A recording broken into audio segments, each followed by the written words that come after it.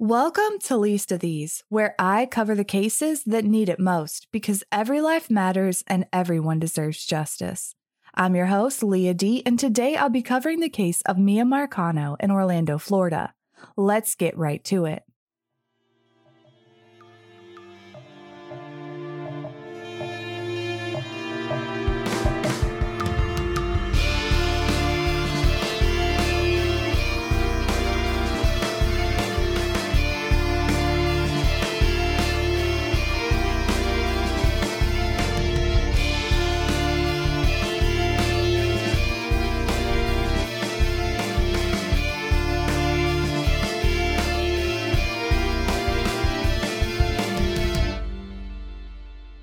Miya Marcano was born on April 26, 2002 in Pembroke Pines, Florida.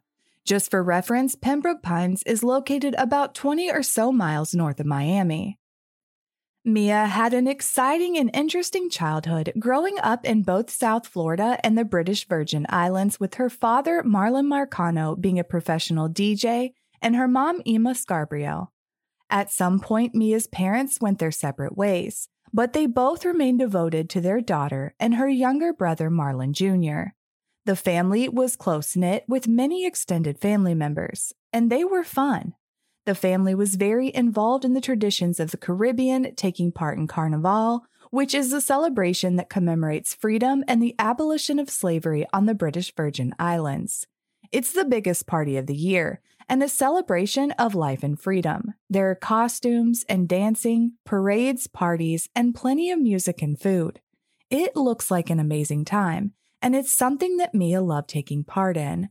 There are plenty of photos of Miya all dressed up in elaborate costumes. It's clear just from the pictures alone that Miya had this incredible zest for life and wanted to soak up every moment. And so she did. Her cousin would recall to the Miami Herald that Miya loved modeling, pageants, cheerleading, dancing, horseback riding, and everything in between. She was driven, too, and excelled in whatever she made up her mind to do. That, of course, wasn't just in modeling, pageants, and the extracurriculars, but also in school. By 2020, Miya entered her senior year of high school at Flanagan Senior High. She was looking forward to getting out there in the world and all the things that come with that final year of high school. But it was 2020. I'm sure I don't have to remind you of the shit show that ensued. There would be no prom or big graduation event, and instead everyone went home and everything went virtual. Nonetheless, several months after the lockdowns began, Miya and the class of 2020 graduated. Miya wasted no time moving on to the next chapter of her life and headed to the University of Central Florida in Orlando. After a few semesters, she transferred to Valencia College, where she was studying sports medicine. The two schools are right there together in Orlando and actually in a partnership, so while Miya transferred, she wouldn't have had to move or anything like that. Miya was both living and working in the Arden Villas apartment complex just outside the UCF campus. In fact, Arden Villas advertises itself as the ultimate off-campus living.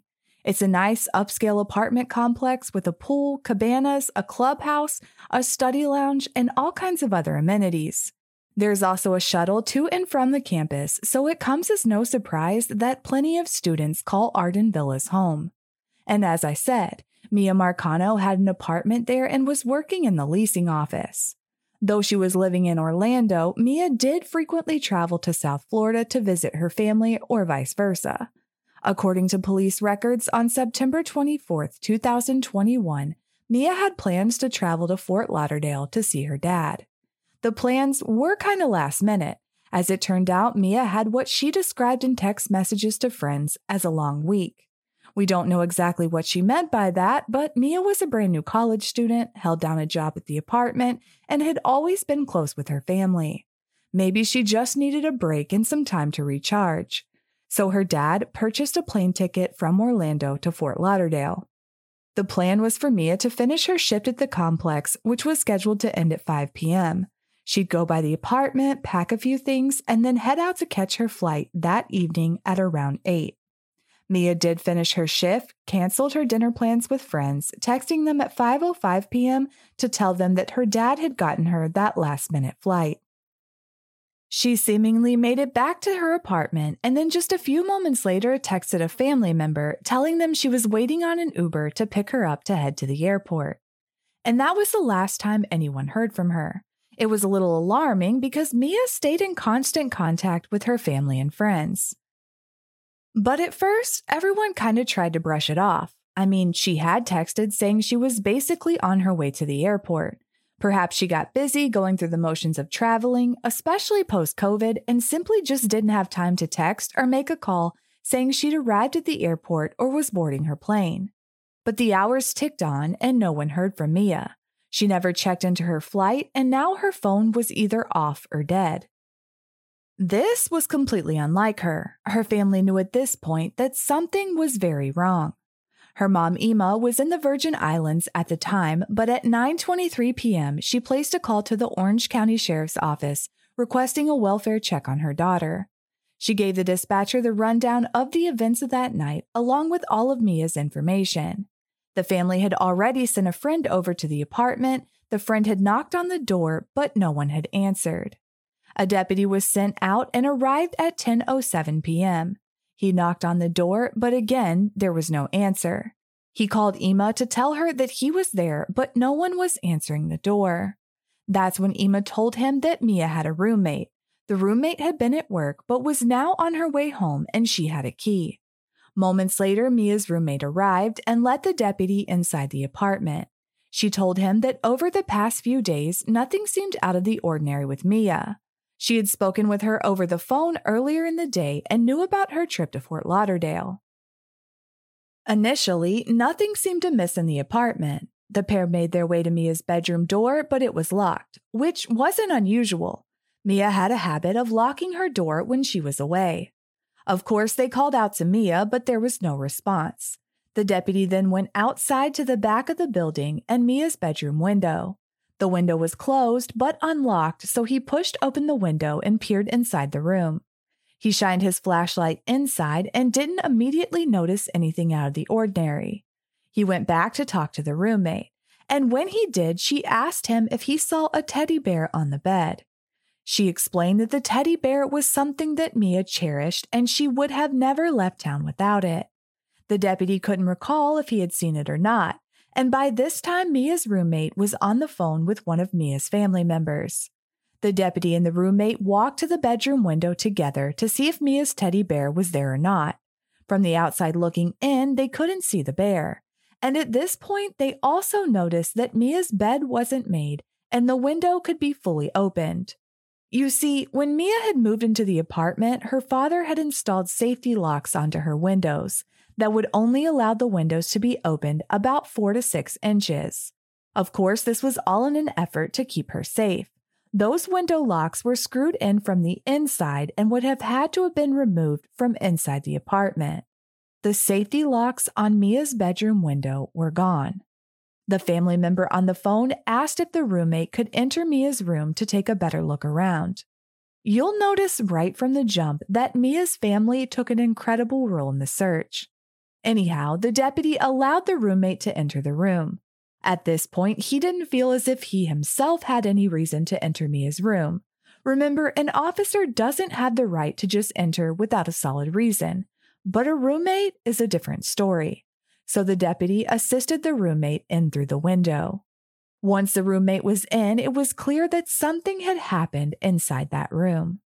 For starters, a small bookshelf had been moved and propped against the doorknob to prevent anyone from entering through the bedroom door. There were 3 pieces of Miya's jewelry lying on the floor, and her luggage and a backpack she was planning on taking to Fort Lauderdale was still there in the room, and the teddy bear was on the closet floor. Miya's bed was unmade, and there was a pillow with a small patch of what appeared to be old blood. The family member on the phone asked the roommate to take photos of the room, and so she did.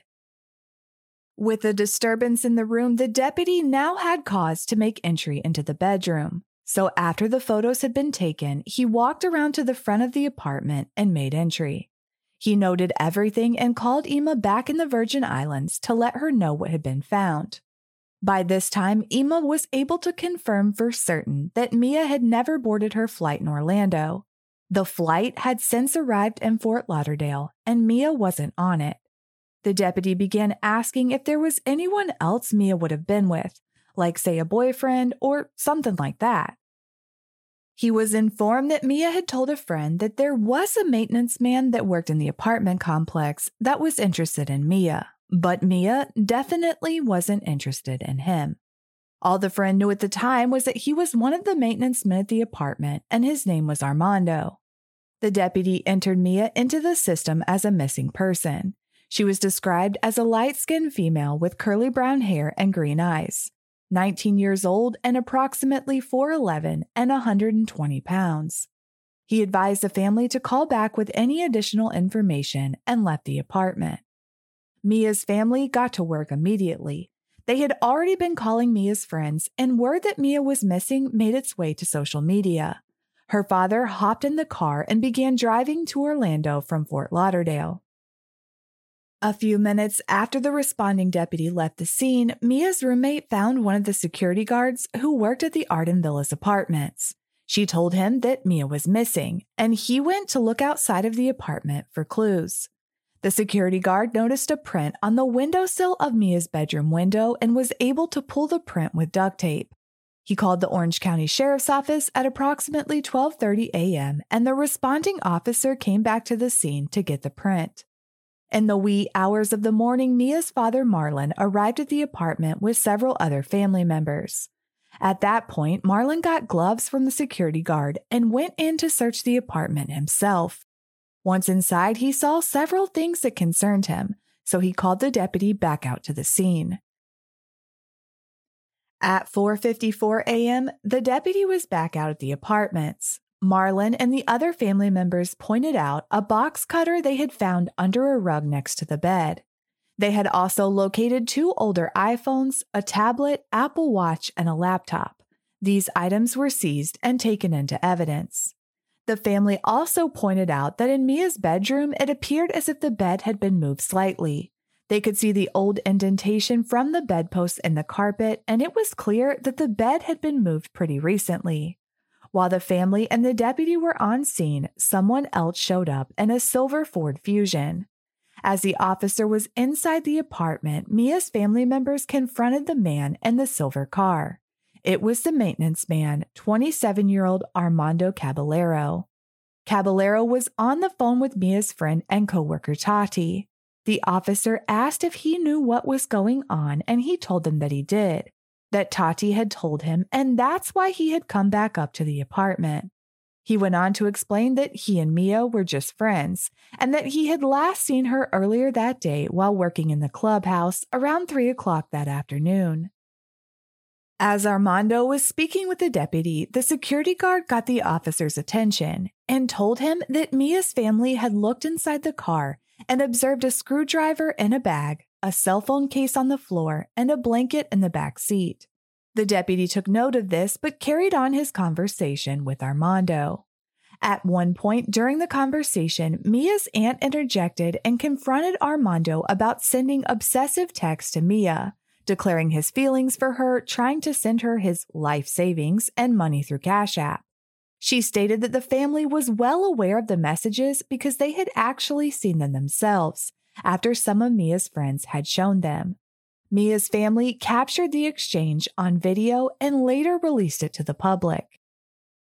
Tati is, and Tati's on the phone. She shouldn't even be on the phone right now. As of right now, you have sent obsessive texts to Miya.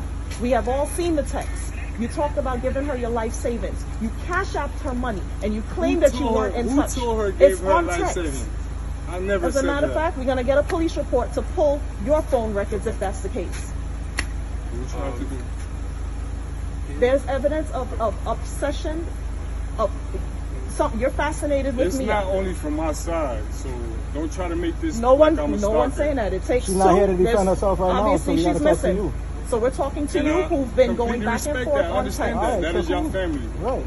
But until we figure out what's going on, just don't beat me up. Nobody's beating you up. If I'm guilty, but you put yourself in the middle right here. You brought yourself over here. Because we're concerned. You're concerned. Why weren't you concerned hours ago? I just found out. All right, cool, no problem. So In how the did, Ta- first so few how did, how hours, did Tati find out? We didn't think it was serious. I don't even know how Tati found out. Somebody's She told me missing and you don't think it's serious. Someone maybe they that hanging out. They got this place right here. They go downtown. I don't know. Maybe her phone's off. I don't know what she did. She would use somebody's phone and call her dad or her grandmother, somebody. she was supposed to show up for a flight and didn't show up. I can come back tomorrow. Officer, can I ask you a question?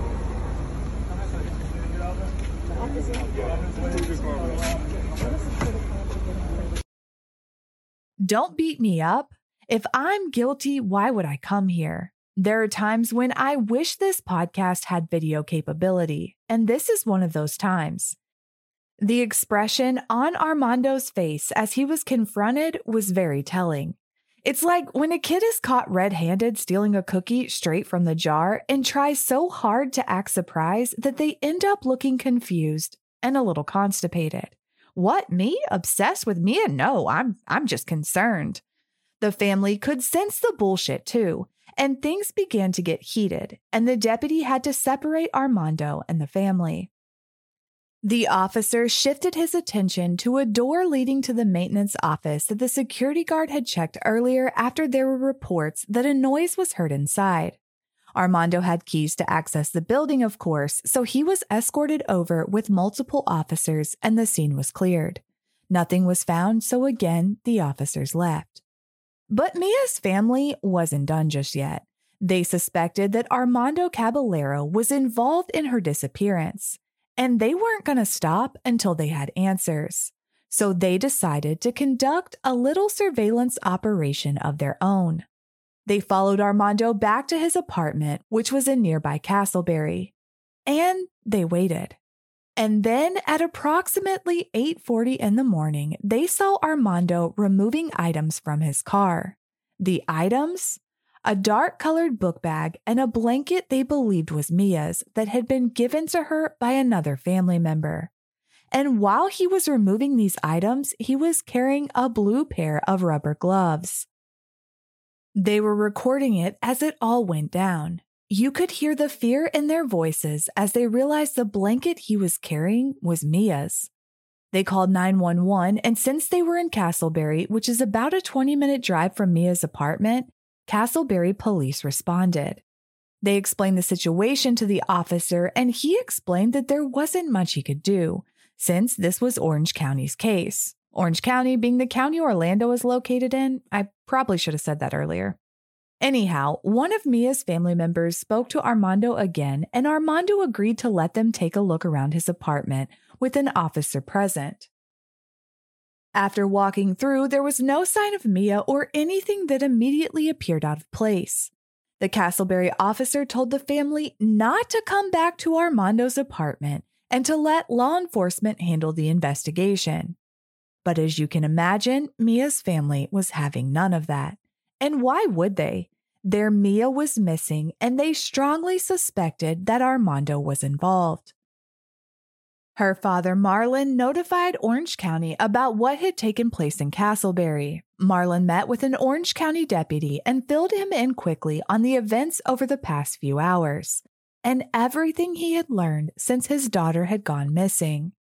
According to police documents, Marlon told him that earlier in the week, Armando had completed a maintenance work order in Mia's apartment for a water leak, and that the week prior to that, he had tried to send her money and express that he wanted to take her out, but that Miya had denied both the money and the advances.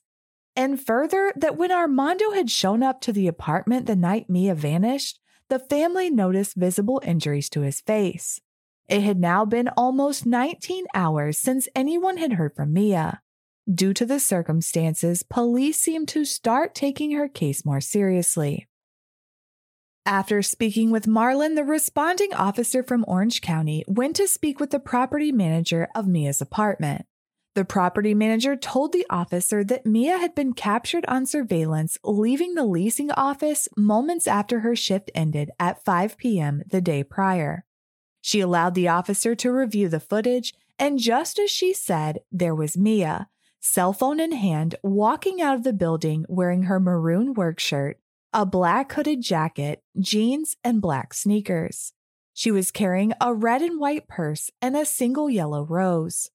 That rose had been found by her family at her apartment, and at first it set off several alarm bells, until the property manager explained that all of the female employees had been gifted one earlier that day by someone who was not named in reports, but was later found to be completely unrelated to Miya's disappearance.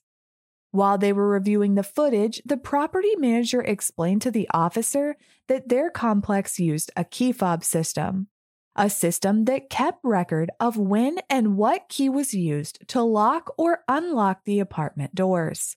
The property manager pulled Miya's records and immediately noticed an odd entry on the day Miya had disappeared.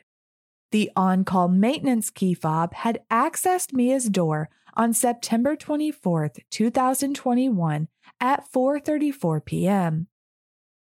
The only problem with that was that Miya had no maintenance request in for that day. And per the complex policy, maintenance workers were not to be going into people's apartments without an active work request or an emergency situation. Any guess on who the on-call maintenance worker was that day? Yep, Armando Caballero.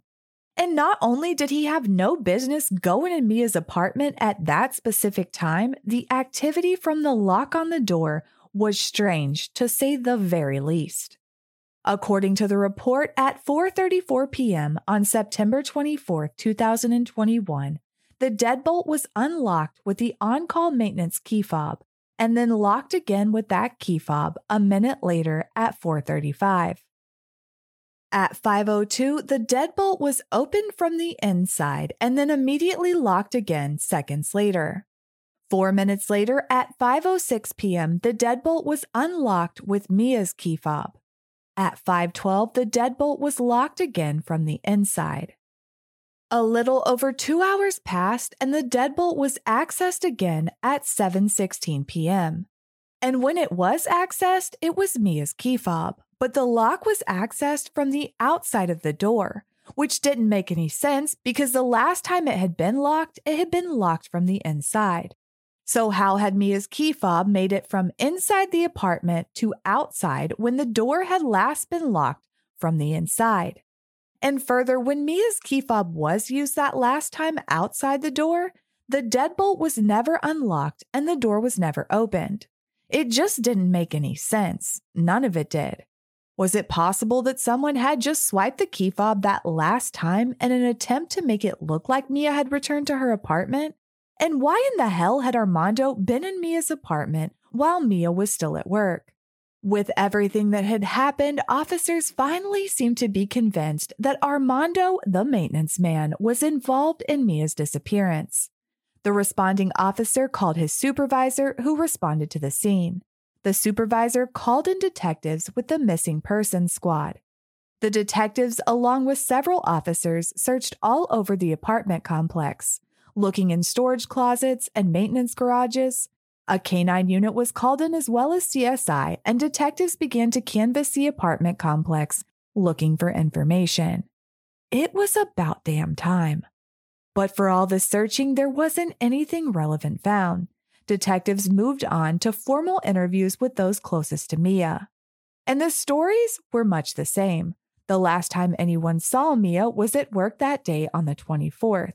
And it was clear she planned on boarding her flight and going down to Fort Lauderdale.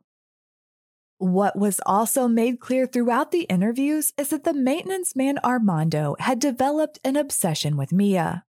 Her brother Marlon recalled to detectives about how Miya told him that a guy at work liked her a lot and had sent her $700 through Cash App for being pretty, saying he thought she was the most beautiful girl in the world. Miya told Marlon the guy kept sending her money, but she kept sending it back. This story was corroborated by several coworkers and friends of Miya's. As it turned out, Miya had a group chat with several of the coworkers she considered friends, Tati being one of them, and another coworker, Jasmine. Jasmine told detectives that Miya frequently shared screenshots of the messages that Armando had sent her within the group chat. She went on to explain that Armando sent Miya long emotional messages and got upset when Miya didn't respond.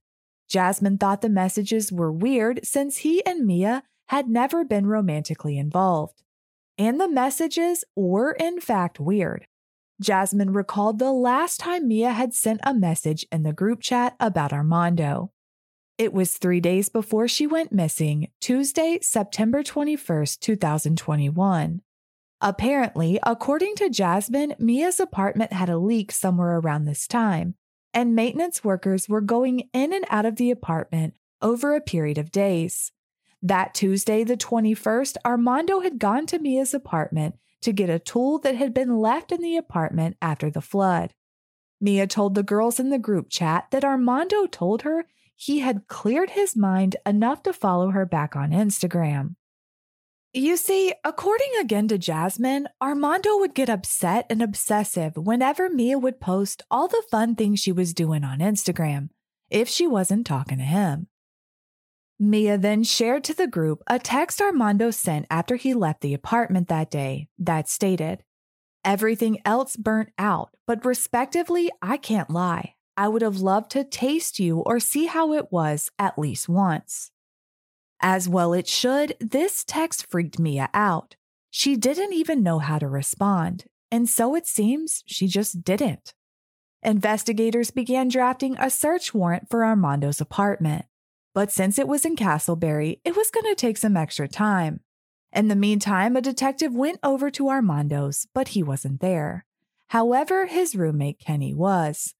Kenny told the detective that on Friday, September 24th, the day Miya went missing, that he and Armando were at the apartment watching horror movies around 8 or 9 p.m., and that no one showed up at the apartment and no one left.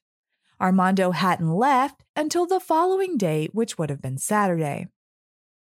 Detectives had to have known this was a lie since Armando was definitely at Mia's apartment the night she vanished. I mean, there was a whole last confrontation with her family, but it was his lie and they let him tell it. Conveniently, Kenny didn't know exactly what time Armando had left or where he had gone or where he was now. At around 1:30 in the morning, which technically would be the following day, Sunday, September 26th, the search warrant was executed at Armando's apartment. While several items were taken, the only thing that was of any evidentiary value was the maintenance key fob, the one that had been assigned to Armando and the same one that had accessed Mia's apartment the day she vanished. Armando Caballero was nowhere to be found. So investigators turned their attention back to Mia's friends and those that knew Armando. Mia's roommate told detectives that a week prior to her disappearance, Miya told her that a guy at work was obsessed with her. She told her roommate all about the Cash App and how she had sent it back. And she recalled how the whole thing began, telling her roommate that she was first messaging Armando about maintenance stuff. And then he started sending her long paragraphs about how beautiful she was and how he wanted to take her out.